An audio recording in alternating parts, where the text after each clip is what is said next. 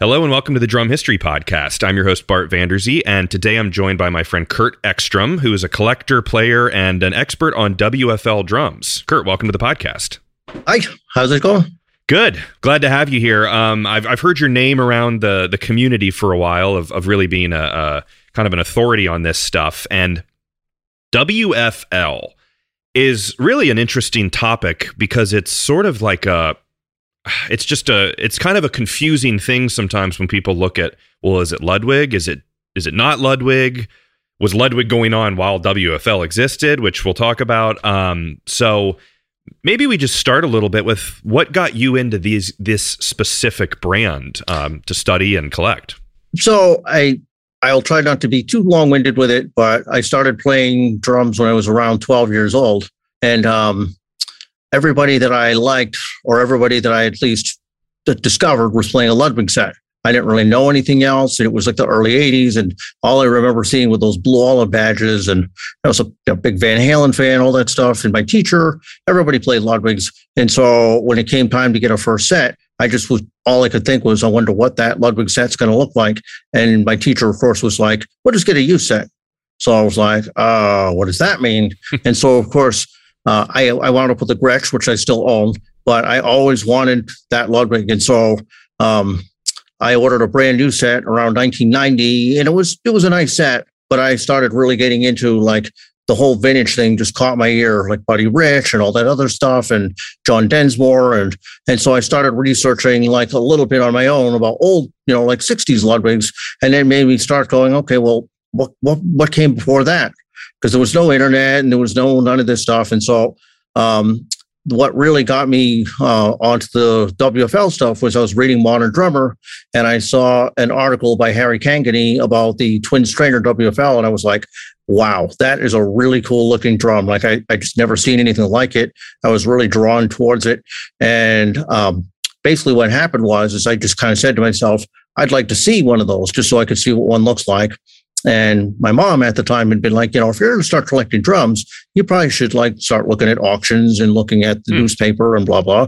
Yeah. So I did.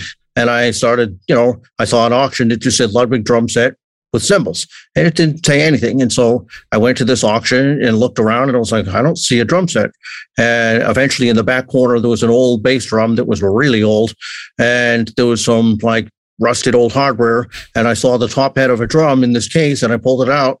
And I almost dropped it because it was a original 1937 WFL Twin Strainer, nicer than the one Harry had put. And I was like, "Are you kidding me right now?" And so, of course I had to wait. And through this auction, and the poor guy's belongings and stuff from his whole life was all over the lawn while they auctioned away his Lionel trains and all this stuff. And and so, long story short, I battled out the drum and won it for $55. And so, so that was back in 1993. So that started my whole, okay, I'm a WFL guy. What is this stuff? And how do I, and so basically I started going to drum shows around then, and I started, looking for catalogs. And so every time I would go to a drum show, I would hunt around the parts bins and all that. And eventually, I'd scour anything that said WFL on it. And so I created my own little hoard of pieces and parts from over the years, like a little squirrel collecting nuts, so it just kind of worked out that way. Long story short. Yeah. To answer your earlier question, I'm definitely a proponent of somebody that, says WFLs are actually the Ludwigs. So William F. Ludwig started those, that's, I have a lot of respect for William F. Ludwig and the way they started and all that. And so the Ludwig and Ludwigers are the imposters.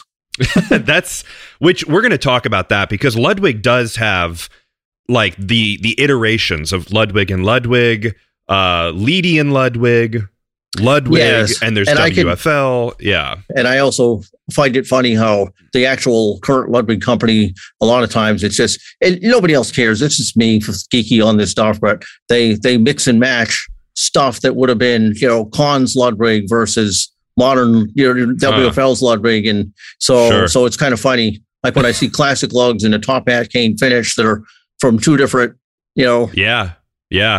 So I think there's been some, we've had a lot of Ludwig episodes on the show. And actually, like a couple weeks ago, Uli Salazar was on doing a Superphonic episode, which normally I like to kind of like, have a lot of variety, but it just lined up where we were doing a WFL one pretty soon to that. So just take us through what happened. Not the whole 1909 history of Ludwig. Yeah. That's kind of been covered. People can find that. I'll put links in the description for previous Ludwig episodes, but maybe let's pick it up. Because, I mean, if I'm not mistaken, WFL was 1937 to 1955. Is that right? Yeah, 54 maybe. Okay. Well, the badges ran longer. Like one common theme that'll run throughout Ludwig, throughout history altogether, is that William F. Ludwig lived through a depression and he just never liked to waste anything. So they used up like literally everything until it was gone. Yeah. And it didn't really matter what the monogram or the logo on it was. It was just, we're using this because it works and we still have some left. Yeah. So that being said, let's kind of get into the history of this and figure out what happened. So because like, I mean, it's Ludwig and Ludwig in that point. The Theobald, correct, was the brother, and he had passed away like influenza or something pretty early on in the history of, which is, it's interesting. It's kind of like the Allman Brothers, how Dwayne Allman died pretty early on, but they remained the Allman Brothers for until today. But all right, so what happened? Why did it become a separate company? So basically in the end of the 20s, Ludwig got into the banjo business, and plus the advent of the talkies came out, so it sort of put the pit drummers out of work a little bit. Mm-hmm. And so those two things, like they got really heavily into the banjos and geared up for it. And then like the depression hit and everything just kind of fell apart. And so Ulysses Leedy was actually the first one to sell to Kahn. So they got, Leedy, Kahn picked them up, and then Ludwig followed suit, probably, 1929, 1930 or somewhere around there. And so, but from what I understand, William F. Ludwig Sr. was a promise that, you can still run things. It's your company, blah, blah, blah. We'll still keep things going the way they had been. It's just, now they're going to be run by Kahn. Well, apparently not shortly after that, they moved all their operations and processes down to Indianapolis, where Leedy was. So the only way I can think of it is they had like a big, huge factory. And on one side of the building, they're making the Ludwig and Ludwigs, and on the other side, they're making the Leedy stuff.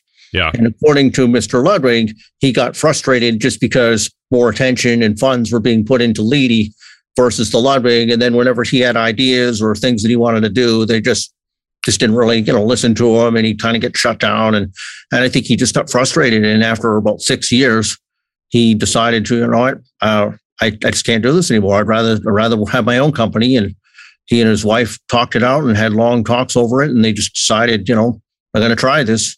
And sadly, what they say is that when his stock that was worth $1 million in 1929 dwindled down to like $100,000 in 1937. Wow. And so, he bought the building on North Damen Ave, 1728, and started a factory. And according to William F. Ludwig II's book, they opened for business on April 1st in 1937.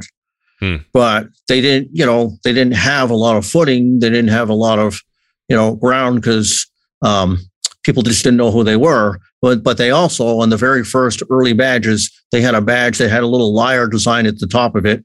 And then they used, it said William F. Ludwig Drum Company at the bottom. And they had a badge was a keystone badge because William F. Ludwig wanted to differentiate himself completely from everybody else. They had like oval badges or square badges, and he liked the keystone for the pen, the oil motor logo and stuff like that, and and stuff. So he went with a keystone design, but it was probably so if they opened in April, it was probably by like the fall where Kahn pointed out hey, you can't be using the Ludwig name. We own that, and so it was decided that they should switch. And so after many thoughts of what should we name this, they decided they would call it the WFL Drum Company.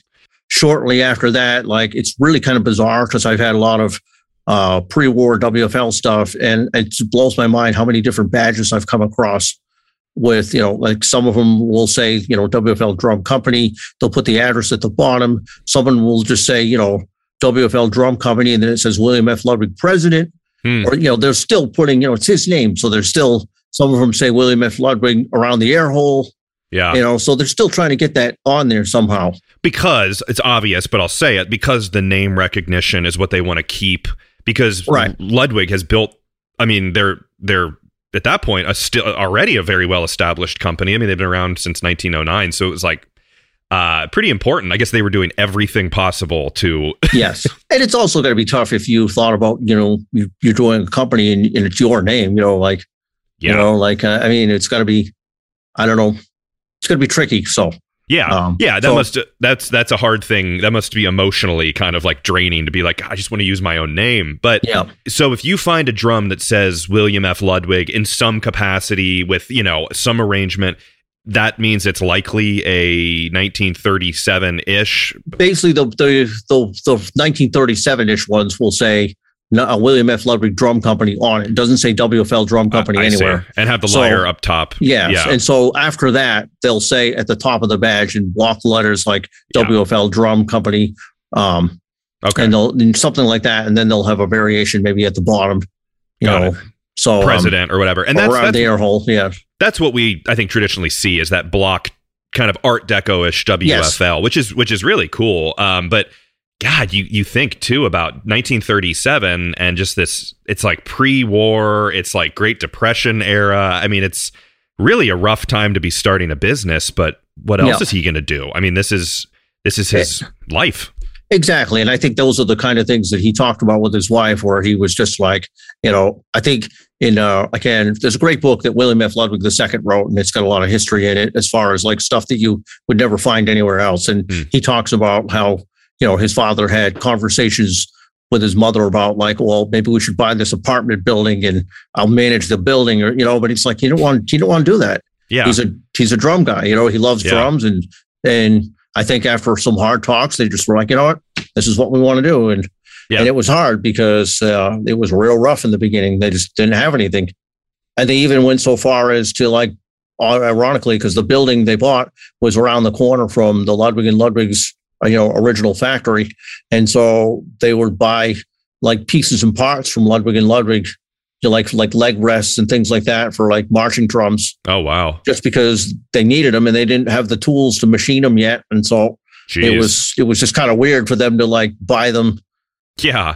Yeah. I mean, I'm sure a lot of like the Ludwig and Ludwig employees, even then, were like, hey, Bill. I mean, they're not like enemies. I mean, it's just something that happened on a corporate business level. And I've heard, that they actually, it was kind of humiliating for William F. Ludwig II, because every now and then he'd have to walk over to Ludwig and Ludwig factory and pick up mail that got misdirected. And I think the Ludwig and Ludwig factory wasn't where they really built stuff anymore. I think it was more of a corporate office, but I see, like on Walcott Avenue or whatever that was.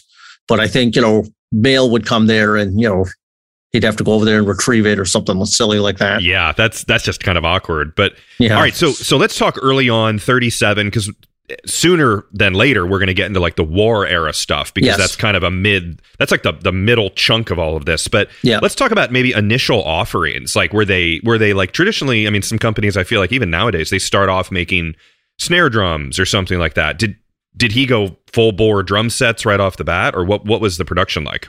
It looks like they really did go full bore drum sets. Like there's so many questions that I would just love to ask William F. Ludwig, like for guys that basically had no tools and no money. And it sounds like they had a staff of about, like maybe 24 people and they were making drum sets. I mean, they actually had an engineer named Cecil Stroop who came up with a lug design. I believe they had the spring-loaded inserts in it, and that was Ludwig. WFL was the first company that offered a lug with a spring-loaded insert in it, because prior to that, people would just tap directly into a lug, which could potentially, especially with the calf heads constantly going in and out of tune, constant tuning, people could tend to strip a lug. But of course, that was their high-end lug, and then they offered another lug, which was called the Zephyr lug, which was modeled after the Zephyr train. And And as far as history goes, I guess the Zephyr train was a thing in the 30s. And so I've heard that everything was just streamlined, like, because people loved the look so much that even toasters and stuff could look, have a streamlined look to them, so they created these Zephyr lugs, which I've heard a lot of people complain and say they don't like them. I love them. They're like tanks. I mean, if you're careful and you thread them in, because they don't have any spring inserts and they tap directly in, but you just got to be careful when you put them in, and you just got to make sure you don't crank down on them like carelessly, and they're great. And they have a really cool Art Deco look to them and a 40s look to them. Yeah, they do. I'm looking at them now, and that's so neat. I mean, it's just I feel like WFL was at a very special time in history, with art. Absolutely.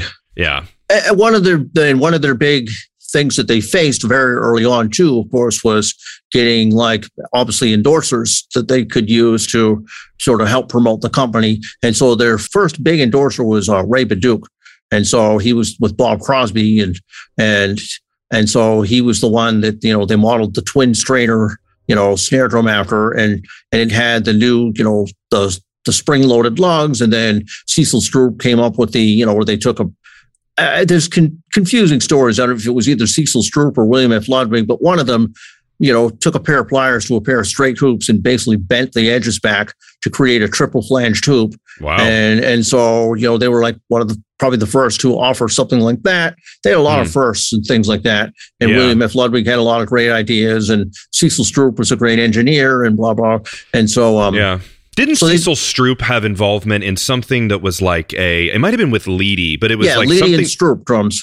But I think Leedy and Stroop was just a real short-lived. In the early 30s, they had something going where they were, making something. It may have been like when Ulysses S. Leedy left, Leedy and sold to Kahn. Sure. I think it was like his little. I think Leedy passed away early on. I can't remember, but I think it was one of his last, outings with trying to put a drum out there. Yeah. So it may have been something to do with that, but then it didn't last long, obviously. And Cecil ended up coming to work for WFL and created a lot of really cool designs. Yeah, but kind of an unsung hero, like many. Where it's just these names that come up where it's good to kind of actually shine some light on him. But he probably could do a whole. You probably, if there was more info on him, you could probably do a whole episode on him. Yeah. So the twin strainer snare, is that what it's called? Correct. Yes. Can you explain that technology a little bit? So it is a snare drum that has a left and a right side strainer to it, and then they would affix at the bottom maybe a regular set of normal snares that were 10 strand, and then maybe the other side would be silk or gut snares or something like that, like a 6 strand. And so you'd have the option of putting them both on or one on, or either or. So wow. So it was pretty unique design, and which is later on you'll see maybe the 90s or 2000s. I can't remember when Dave Weckl had a Yamaha double strainer drum that was kind of somewhat of a throwback to that. Sure. But I mean, this was pretty, nobody had anything like it in the 30s. Everybody always had regular snares, or even some companies had, the snares at the bottom of the top head, which was kind of a weird design. Yeah. But WFL had the only double strainer snare drum. But the tricky thing with those is that they offered 2 different versions of the strainer, which I for this day, I just honestly have no idea why they did this, but the hole patterns are different for each one. So there's a right half, a left half, and then they came in nickel or chrome. And so, trying to replace those or find them is next to impossible. And then the later version, like the one that came out maybe a couple of years later with the different hole pattern, the tips look thicker, like a pair of oars on a boat, and they tend to break.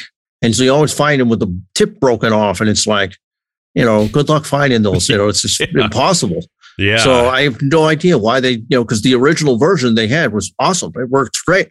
So it didn't make any sense to me why they would switch to a different design with a completely different hole pattern. Cost seems to always be a factor in things. And it's true. And it's the other odd thing I've discovered too is that when I first found one like this, I just thought maybe they made them for a left-handed drummer, because you'll look at them straight on, and then some of them will have the strainers to the left side of the badge, and some will have them on the right side of the badge. And when I found my first one with them to the left side of the badge, I was like, oh, maybe they made them for a left-hander or what. But now I've got I've seen probably half a dozen of them in that position. I'm like, okay.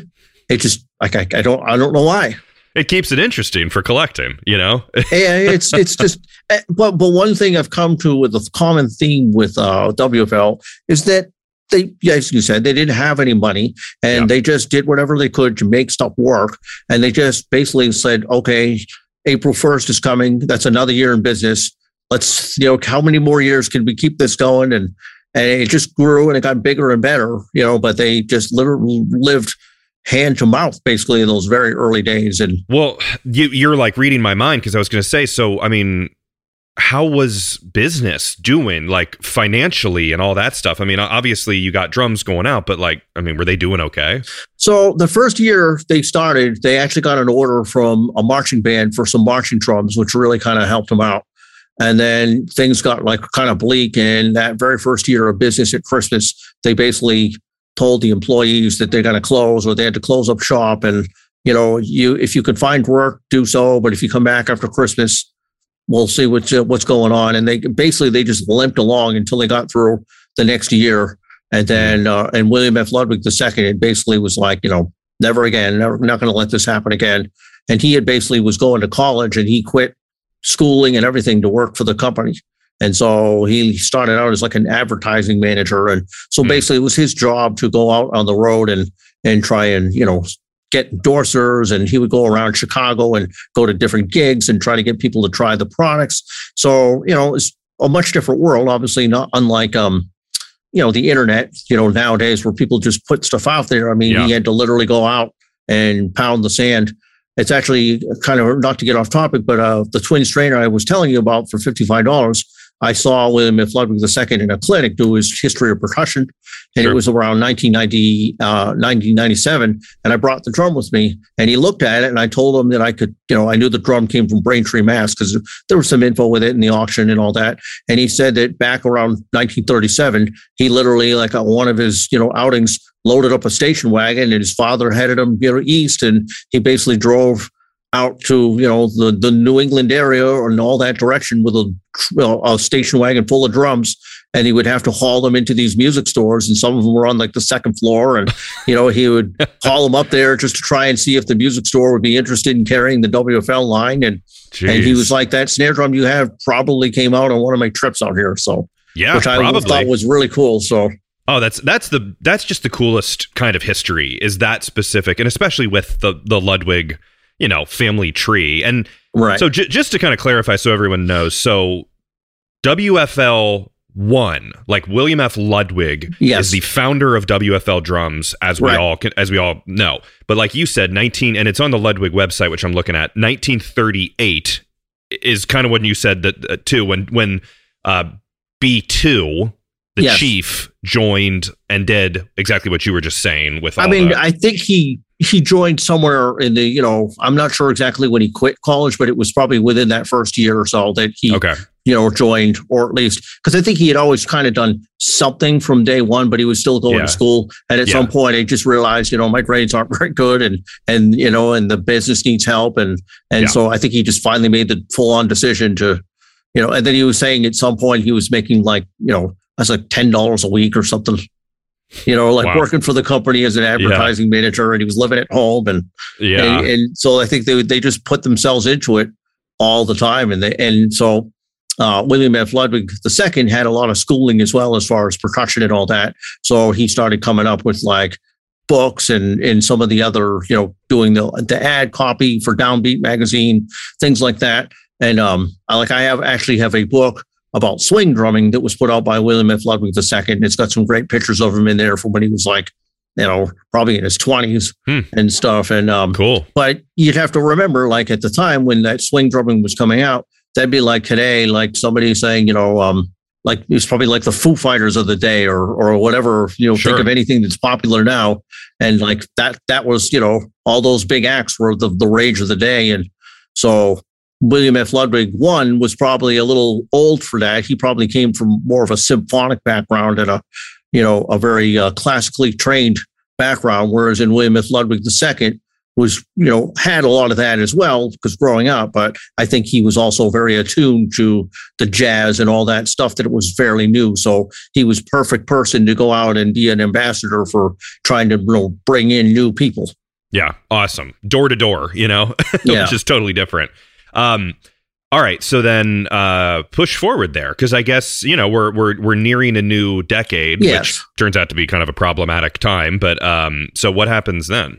Well, so they slowly were gaining some successes here and there, and things, business would just like whenever they felt like all of a sudden, everything's bleak, and then somebody would send an order in. It was just like at the 11th hour, somebody would order a bunch of stuff, and then they would be like, okay, we're in business again, and they would just grow and build from there. And one of the challenges I know William F. Ludwig II faced is he would go into these music stores, and everywhere he went, there was a cardboard cutout of Gene Krupa, and he'd constantly have to battle with that and fight the Slingerlands and all that stuff. And then, but they just plugged along and did their thing. The other thing that's really weird, and I don't quite understand this, they had a couple of lug designs that just never made it to a catalog or anything like that. And those are, again, questions I'd love to ask, like, what was this for? But there's just a couple of weird things that just show up. Like in that swing book I was talking about with William F. Ludwig II, like he's playing a full set of drums with lugs on it they're never in a catalog. That's interesting. It's just bizarre. And from what I've heard in other episodes, it would typically be, you would know, but like prototypes that they made some that just they didn't make enough to put in the catalog, or they just tried it and then just released it. And it took a year, but they didn't put a catalog out for a year. So there was a whole year that went by, them making just stuff until they had a catalog. But the catalog certainly helped because they could mail those out and get people interested. And I think, in their ad stuff too, for like Downbeat and stuff, they would be like saying things like, this is the real Ludwig, make sure you don't, make sure you buy this product because this is the family and this is the real stuff. Yeah. Whereas in Con would probably say, Ludwig and Ludwig drums are the real Ludwig, it's like they sort of battle back and forth with each other. Yeah, because that's marketing, that's branding. And of course you're going to do that. It's his family. He's got to get a dig in here and there, to. Yes. And I've heard, I've heard that stores back in those days would carry multiple brands, like a Guitar Center has, all these different drums in there. Like usually, like so-and-so's music store carried, Gretsch drums, or so-and-so carried Slingerland drums, and so it was, always a battle to try and get your product to be the featured, the one product in that music store. Yeah. So they were always like beating each other out to try and do that. Yeah. Drums are big and they take up a lot of space, and you can't have 30 drum sets in like a 20 by 20 room or something, I'm sure you can. We can squeeze drums in, but in a sales situation, that's interesting. So WFL, they were moving along with sales and things like that, and they were getting more into the school market and things. And but then, like right out of the blue, it brings us to around 1941ish, and they had some cool finishes they were offering. Like you can kind of see it around my shoulder there, but it's a marble finished Zephyr lug set behind me. That's it's a very unique finish. They called it deluxe marble. But in December of 1941, when we hit World War II started, and it just brought everything down to a halt, because I want to say that by the next April of 42 is when the metals restriction started to happen. And so of course just as WFL was feeling like, okay, we're starting to get a footing here, they basically got slammed with the whole, metals restriction and the war and all that. But it's kind of like, if you look at it like the pandemic, where somebody might complain and say, this is really kind of, hampering my ability to do this, but it's not just you, it's everybody. So the war did the same thing to Slingerland and Gretsch, and all these other companies got the same problem. So they all had to kind of scramble to see if they could come up with something in the design or work about so that they could still produce drums somehow. Do you know, I've never actually thought about this. The wooden era wartime drums, all more or less all the brands kind of have a similar, what else could you do that's different? Really a wooden lug, how different could it look? They obviously have their like minute differences, but do you know who the first company who was like, let's make wooden lugs? Rolling Bomber gets a lot of the like name recognition, but like, someone had to be first to create this. I'm not exactly sure who was first, and that's a very good question. And of course, I can't, I know you've talked to Joe Meckler. I'm sure you've talked to him, and of course. I mean he's definitely the guy when it comes to the wartime stuff. I would, it's just hard to find it. I mean, I've had some of it, but I haven't seen a ton of it, and a lot of it's usually doesn't, it's been pretty well beat up over the years. So he's got some, some of the nicest examples probably in the world of that stuff. Absolutely. But the thing with WFL, which was, I think, may have been another Cecil Stroop designer, if I'm not mistaken, but they used an internal tensioning design, which is basically what, later on the Leedy and Ludwig knob tension, but they tried to make a drum that basically used like a spring or it had like a mechanism inside, and where you turned the sides of the drum, it would push against the head, causing tension.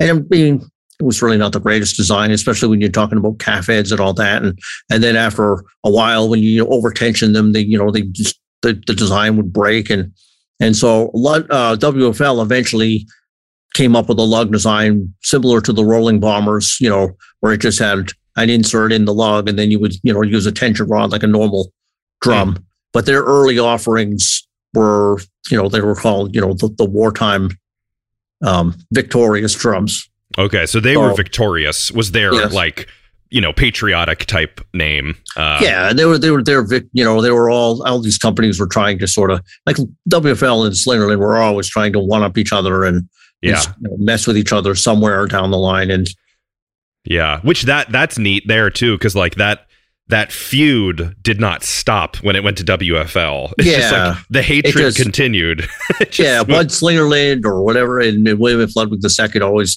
battled it out. They would always race to the stockyards to get the calf heads first and pick the best ones, because I guess some of the calf heads from the the real fresh, the younger ones or whatever, were better for the underside snare heads and things like. So they were always trying to fight, like who can get up earlier and drive across town faster, and it's awesome. I love that. Kind of, it's pretty neat. Those guys, you need an arch enemy if you're in business, to keep pushing you forward to make more innovations, Yeah, so they basically that's what was going on in the war, and so they had and fortunately for them, they got some even because military was a lot of the military uses drums. They got a lot of military contracts for stuff where they would have these big orders of marching drums with U.S. logos on them. I have a marching drum here that's got the U.S. logo on it, and I've seen a picture like with that same drum, and there's probably 300 of them in the picture, and so they made a lot of them. But still, the business wasn't great, because it was tough without having all the metal and all that. And I believe they went down to a skeleton crew, and really just the shop wasn't cranking the way they were, even though they were still selling stuff.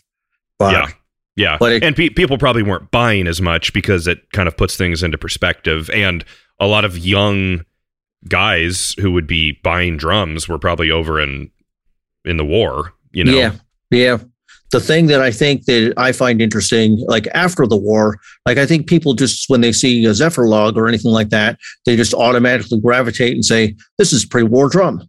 But what they don't realize is that when William F. Ludwig invented the classic lug, like they didn't just like end the war and all of a sudden like, okay, let's throw classic lugs on these. Like there was no classic lug. So basically when the war ended, they had to ramp up regular metal production again, which meant, okay, we're going to start putting Zephyrs back on and some of the, the P90 or whatever, the spring loaded lugs and put those designs back out again. But it was really probably no more than a year, or maybe even less than a year, where I just think both William F. Ludwig and William F. Ludwig II were just like, this design is just, it's old. We just can't, it's just not a good design. We got to figure something out.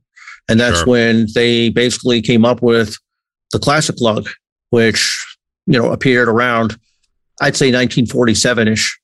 And so, so there are a lot of sets, because there's a famous picture that floats around, a black and white picture of William F. Ludwig and William F. Ludwig II, where they're standing next to a pile of bass drums and they're holding a tom-tom. And you look at that picture, the toms have offset Zephyr lugs, and that should be probably from around 1946. And so for whatever reason, they offset the single, each separate tension Zephyr lugs. So they have that kind of a weird look to them. Yeah, but it's cool. I mean, that's that offset thing, which is, you almost think of it as a modern design, but it's really not. I mean, it goes way back, and that picture's so cool. It's kind of, I don't know. You look at it now and you're like, it's a father and son. There's so much history to all of it. It's really neat to see. And I always find it funny too, because I see the picture of William F. Ludwig, and he always had a suit on. And I can remember, like, my dad's father, my grandfather, I didn't really know him that well because he passed away when I was like 16, but he always had a suit on. And I think it was just like, like nobody does that now, like. No, like that'd be like us sitting here doing this interview, both wearing suits and ties and like maybe a hat or something. Like nobody wears a suit anymore. And it's just like, I got a picture of my grandfather somewhere. He's planting a tree and he's got, a full suit on, and it's like, okay, like, what are you doing? Whatever. They more stylish than we are today, I guess. Absolutely. But William F. Ludwig, you always see him in a suit. I don't know if I've ever seen a picture of him without a suit on. This episode is brought to you by Pocket Percussion in Willow Grove, Pennsylvania, right outside of Philly. They cater their inventory to suit everyone, including beginners who need a great, affordable starter drum set, up to professionals who need specific new or vintage gear. Pocket Percussion sells used gear, stands, cymbals, custom drums, snares, hand percussion, vintage gear, plus hard-to-find parts and everyday necessities. In addition to buying, selling, and taking trades, he also does great repairs and reheading. Learn more at pocket-percussion.com and keep up with their newest gear on Instagram and Facebook at Pocket Percussion. The other thing that's interesting before I move out of the pre-war WFL stuff real quick is that I've got some letterhead and that where maybe somebody got a catalog from, and the stamp on it actually is like the postal stamp is William F. Ludwig's head, and I'm like, what the heck? That's like a collector's dream, is to have the William F. Ludwig head stamp. I mean, boy, that's pretty cool. And I actually have because they used to give away these NARD, National Association of Rudimental Drummers, and the national, the champion, the guy, whatever, was James Burns Moore, and so he was like the rudimental champion for marching stuff. And so when people completed, the course or whatever, they would get, like a little card, and it was signed by James Burns Moore and William F. Ludwig Sr. And I have one of those. Cool. It's kind of cool. It's got both of their autographs. Yeah, that's the next level of collecting beyond just drums is memorabilia, which you're not alone. I mean, and I think everyone thinks it's awesome. But yeah, it's kind of I definitely it's definitely its own thing. Yeah, but to propel forward though, like so one of the things I think William F. Ludwig Sr. and the second decided was like, we need to get more endorsers, and we need like a really big name. And so I think the trick for them was to say, we need to get Buddy Rich. And so the trick was to talk to Buddy Rich, who was a Slingerland guy. And I think Buddy, it's pretty known that he loved his Slingerlands. But I think William F. Ludwig, they basically told him, like, if you come to WFL, you'll be the guy. Like, if you stay at Slingerland, you're always going to be behind Gene Krupa. Yeah. So, and, there's no way they're ever going to, like, take Gene. I mean, he was on a catalog all the way up until, he passed away. They had him on the catalogs, and he was, he remained a loyal Slingerland guy all of his years. But, Buddy, was notoriously hopped around later on. But, sure. But of course, they enticed him, and they brought him along, and they got WFL got him. So the 1948 catalog featuring all the new classic logs and all that had Buddy Rich on the cover. So that'll do it. I mean, that'll do it. If you're a branding person and you get Buddy, I'm sure they probably had to pay to get Buddy. Yeah. I mean, I don't really understand the endorsement thing as well. And I know you talked to like John DeChristopher, and of course he'll say that nobody, drummers, companies don't give away drums these days, or less. I don't know. There's the stipulations with it and all that. But Buddy Rich was probably an exception where it was just like, what, I'm going to play a soup pan. If they'll pay me enough money, I'll play on a soup pan or something. Yeah, exactly. I'm pretty sure that I think Tommy Piorik, he did an episode about Buddy's snares, and I think he talked about. He's a great guy. Yeah, Tommy's awesome, and I can't remember the details, but like Buddy was the one who kind of like how do you put it? Like kind of tainted the waters a little bit of now money's being handed out to play drums. Yeah. So whatever, it's classic Buddy. I mean, but so how did it do? Did it really did it start to boost sales? Yeah, he was widely considered the best drummer in the world, and it definitely helped for sales, and it definitely they were. But I guess the problem they had with him, like over the years, is that he would literally before he met his wife, he literally would like play these clubs or whatever, and he would like leave with a girl or just like whatever it was, he would just leave, and then he'd like literally call up William F. Ludwig II, because William F. Ludwig II really kind of had to deal with him, and he'd be like, I need another set, and he'd be like, what? What do you mean you need another set? And he was like, just do it, Bird Brain. Like, that's what you called him, like Bird Brain. And he would say, just do it, And so it was frustrating. But I think William F. Ludwig finally got to the point where he was just like, you know what? Let's make like 2 or 3 of these things up in advance. And so when he calls now, we just have one ready to go, because apparently Buddy had special places he wanted the mounts drilled and this and that. And wow. And so because Buddy was just leaving he would get done with a gig. Yeah. Goodbye. I'm leaving. I'd love to find one of those, Well, it's being interesting to know what happened to that stuff. And it'd be almost next to impossible. Although, if you really did have the mounts in special places, it probably wouldn't be that too difficult to figure out. To verify Yeah.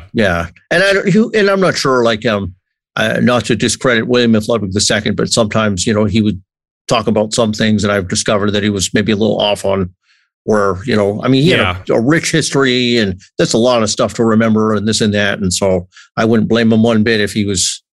Things become tall tales a little bit. Absolutely. Yeah, every club he went, he'd leave a drum set, where maybe it happened a couple times or something like that. Probably was more likely the case, because I don't think it would, And there's ways you can tell, like when you look at early classic lug WFL drums, like the very, very early ones, for some reason on a 9x13 they used a mini classic lug only for like a year, and then like basically by the next year they were using like a large classic lug.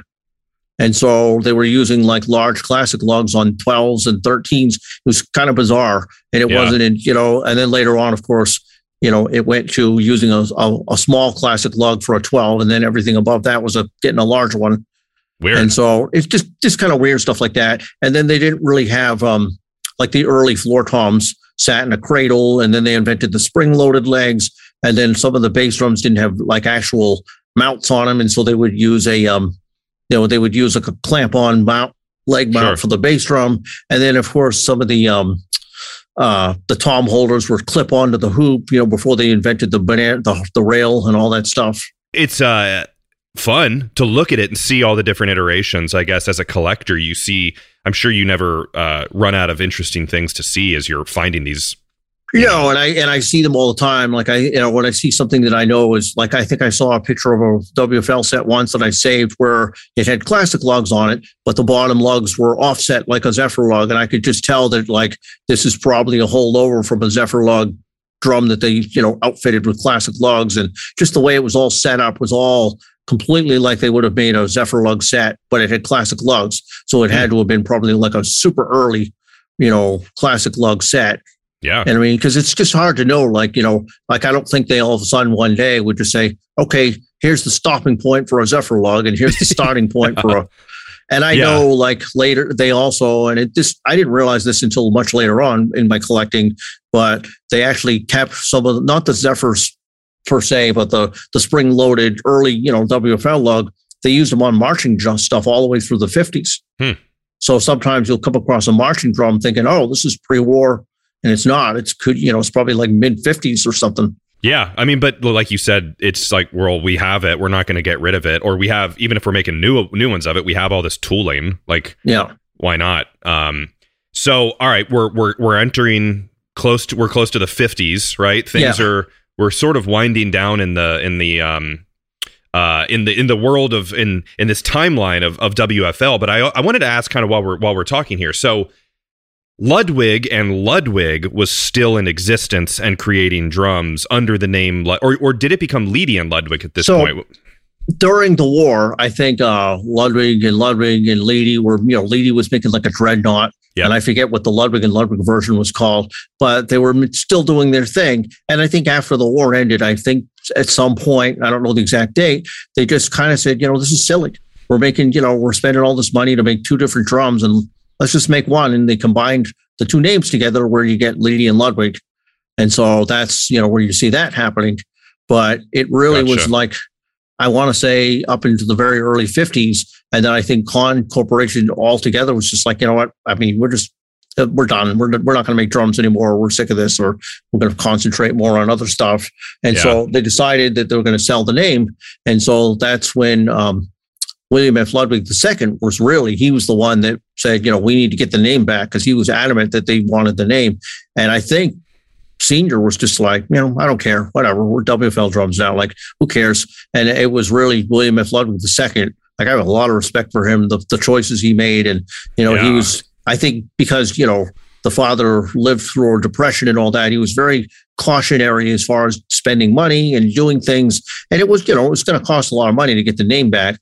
But William F. Ludwig II had a lot of foresight in saying, we need to get our name back. Like, this is our name and we need to have it.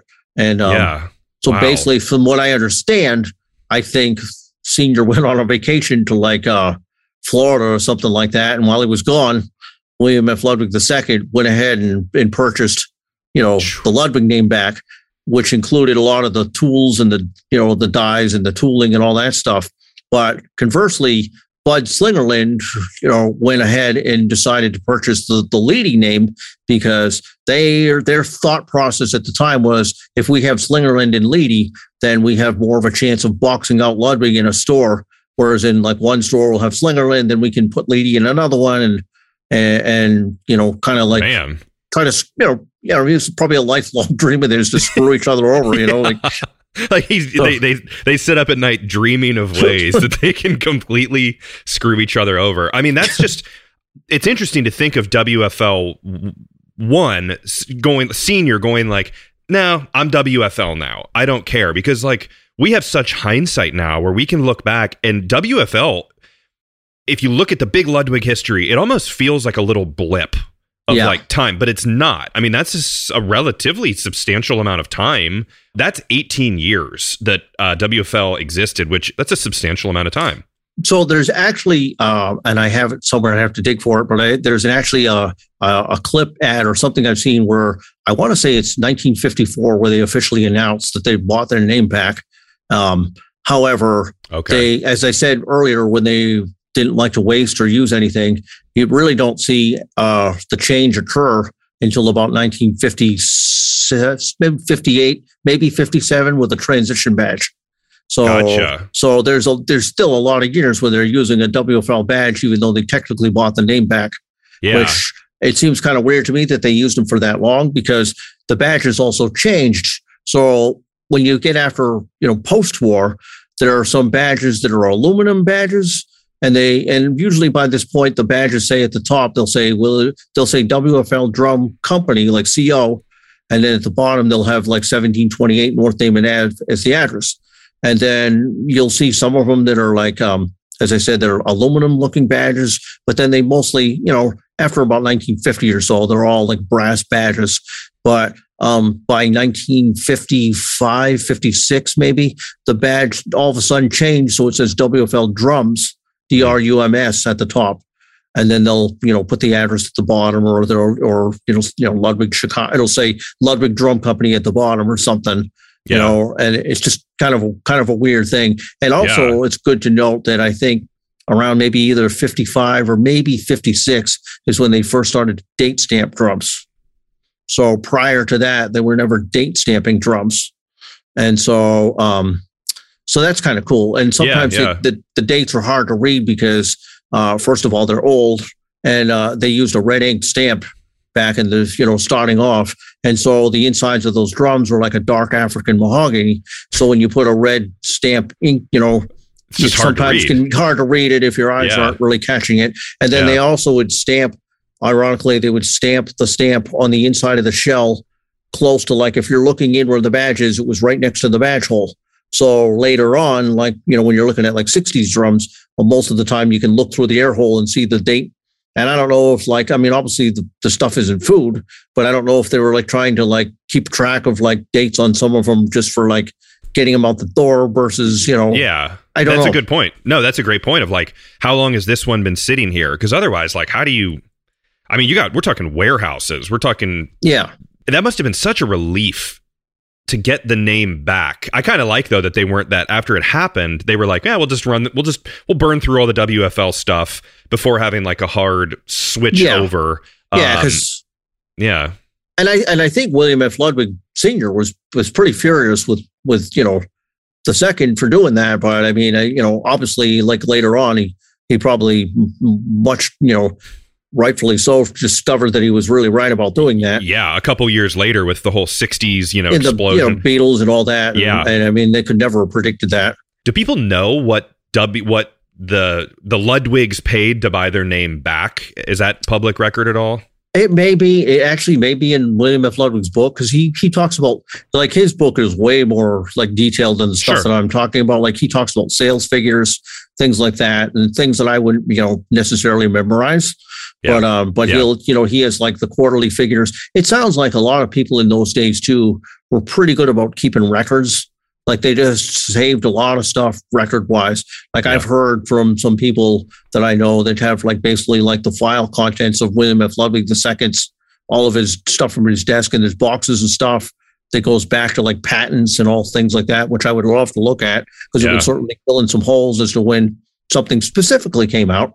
Yeah, and, but it makes sense, because it's like now we have our computer files completely full of stuff on hard drives. I mean, it's like his office where he has a filing cabinet. Of course, he would want to keep that stuff. But how would you wrap up kind of this WFL nice like journey? I mean, it's really just a big detour for the family. Like, Senior was angry at first, but then it must have been like in the 60s, it had to just be like, okay, I get it. I get why you did this. Well, and I think, exactly. I think I can't give enough credit to William F. Ludwig II for his just insight, and just, I think he just really had a good head for just knowing like how to move forwards. And I think he was more willing to take chances, where I think, Senior certainly took a lot of chances back in the day, but he also got burned back in the day quite a bit, where he was a lot less reluctant to make an unnecessary move just for the sake of, taking that chance. But I think William F. Ludwig certainly had a good pulse, a finger on what was happening. And I think he was able to really kind of see how to proceed and move forwards. And he made some great choices, because there's, I think people say that that they weren't using a Ludwig logo prior to the Beatles being on Sullivan, but that's really not true. As there's copy ads of Joe Morello in the 50s playing, his WFL drums that have a Ludwig logo on the head. But I don't think it was common practice for them to regularly like just, put a logo on everything. And of course, there was no WFL logo. Like, if you ever, people have sort of created them over the years, from maybe using, as you say, that Art Deco logo, and they'll make, stickers to put on a bass drum, but there never were sets floating around. And of course, the advent of the plastic head. Yeah. Was 56, 57. Yeah. Yeah. So that changed some things, of course, as far as putting logos on things and stuff like that. That's interesting. So you're saying that there was never a WFL like what we expect now with like, DW or Yamaha, these brands. Yeah. And one thing I think is interesting on that I want to throw in there is I was reading Brooks Tegler's Gene Krupa Gear Guide book, and it was talking about how Gene, it was the same story you always heard about Ringo, about over his shoulder, or over George's or Paul or John, their shoulder, you'd see the Ludwig logo and everyone loved it. And I think it was the similar story with Slingerland, about how way earlier than that, they saw that this was always appearing, Gene's bass drum. Let's put a Slingerland logo on it. So kind of an interesting side thing with that feud that we always hear about. It's like, maybe Slingerland did it earlier. Yeah, it's certainly possible. And there's just a lot of things like that. And you would think that, like, I think later when Buddy Rich was on TV, they maybe had like a Ludwig logo on his head or something like that. But of course, Buddy Rich, as awesome as Buddy Rich is and was, and he just didn't, have the impact like the way, Beatles on Ed Sullivan. And so, of course, I think it was just more of like when Ludwig did it, or WFL did it for Buddy Rich and all that, it was just more of a standard like promotional thing. And I don't think they necessarily thought like, we're going to sell 1 billion drum sets because Buddy Rich is playing, on TV on like the Merv Griffin show or whatever it was. And, people are going to watch that and buy tons of Ludwig drums, but it was just a way for them to sort of get the name out there, especially when you're looking at black and white TV. It's probably real hard to pick out, they didn't have HD, TVs and all that. But then, of course, Ringo's logo, of course, was put on there, by the sign painter and in the quest of, Brian Epstein and the store owner, Ivor Arbiter. And it was just nothing that Ludwig had a hand in. So when Ringo went on TV, I think it was more or less like, wow, what is that? These guys were on TV and the logo was actually kind of big. It wasn't even a Ludwig, like it didn't come from the factory. The sign painter, like Eddie Stokes, painted the thing larger than like an actual Ludwig logo. So it's like, it showed up really well on TV. So yeah. I think it was quite the shock to the factory. And yeah. And then the rest, I mean, truly, you can say the rest is history because it really is. I mean, that's where I just love that it's like WFL is just this like sliver of just, it's a specific era and it's just so much, it's just really neat. And I think they're very unique drums that are so embedded in the history of the drum set, like the Ludwig family, but it's like a little like side history, like that is not kind of on the main, it almost just gets folded into, oh yeah, that was the WFL era, but there's a lot to it, Yeah. And so one of the other cool things about the WFL era, especially like in the 50s and stuff is, and I have no idea how they did this, but they would wrap literally the wrap into the shells. So like, you'd see drums where like there'd be blue sparkle on the outside and then red sparkle was on the flip side of the wrap. And so you could see a little section of it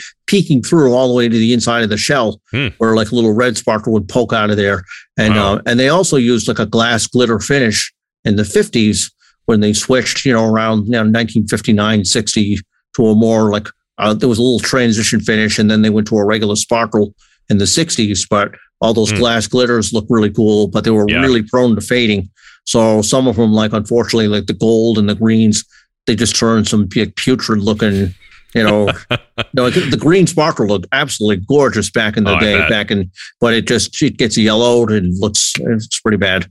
That's a shame. Now, as we wrap up, I just got to ask, like collectability wise, like if you find like, let's say a 1937 WFL kit, and I mean, this is I'm sure this is a lifetime worth of studying, basically all this stuff, but and just WFL in general, like, 1 to 10, where do you put collectability of these drums? Because they're not everywhere. They're not popping up all over the place. I mean, honestly, as much as it pains me to say this, I would probably put the collectability around maybe like a 5 or a 6, only because depending on what the set is, or like my set in particular behind me is a single-headed toms, and it came from the factory that way. And it just, the hardware is like really minimalistic and it doesn't really resemble as much of a, I mean, there are certainly places you could play one, but I feel like, classic lug 50s drums are something more likely to be taken out on an everyday gig. You could be in a punk band and probably bring out, a 1955 set of WFL drums and they'd work fine. Yeah. Whereas I think bringing out a 1937 set, bass drum sizes were a lot larger, and the single tension. Yeah, I mean, it's not practical. They're super cool, and they just don't really fit, more or less. I mean, because when you look at a WFL drum from the 50s and stuff, they very much resemble like a 60s drum in look. They still have the same basic dimensions, classic lugs, and they're built like tanks, and they're just they're a lot more user friendly. I mean, some people might say the hardware is not that great, but I'd totally gig out like on a regular basis. I would gig a 50s WFL set, whereas I probably would be a lot reluctant to bring out like a Zephyr lug set. Yeah, but it's possible. It certainly is possible. And I mean, if you look at it, blows my mind that Bunny Carlos toured with Cheap Trick with a Radio King set. Like he literally had a full on 1930s, 40s Radio King set. And he used it on Budokan, and my God. Wow. I didn't know that. Oh yeah. Yeah. It's awesome. Amazing, so yeah. Kurt, this has been awesome. I got to say, you have you are a wealth of information about this stuff. And I can tell that you're passionate about it and find a lot of fun in collecting. and hopefully we'll meet at one of the drum shows. That would be excellent. Yeah, which I'll be starting to attend soon as I emerge from this insanity of babies and small children. Anyway, so Kurt has been kind enough. He's going to stick around, and he's going to join me for a bonus episode where we kind of talked about it a little bit. We're going to talk about some collecting stories of finding some of these ultra rare WFL drums. But then also, Kurt is a fan and collector of canister thrones, which that's a cool topic right there. So I'm excited to learn more about that. So if you want to hear that bonus episode with Kurt, go to drumhistorypodcast.com, click the Patreon link, and there's all kinds of episodes there from previous guests, and Kurt will be there as well. So, Kurt, as we wrap up, man, I mean, this has just been awesome. I'm so glad to have had you on here. I think maybe you could come back in the future. You know a lot of stuff. I'd love to have you back sometime. That would be great. I really appreciate you having me on here. Thank you, Kurt. All right. If you like this podcast, find me on social media at Drum History, and please share, rate, and leave a review. And let me know topics that you would like to learn about in the future. Until next time, keep on learning.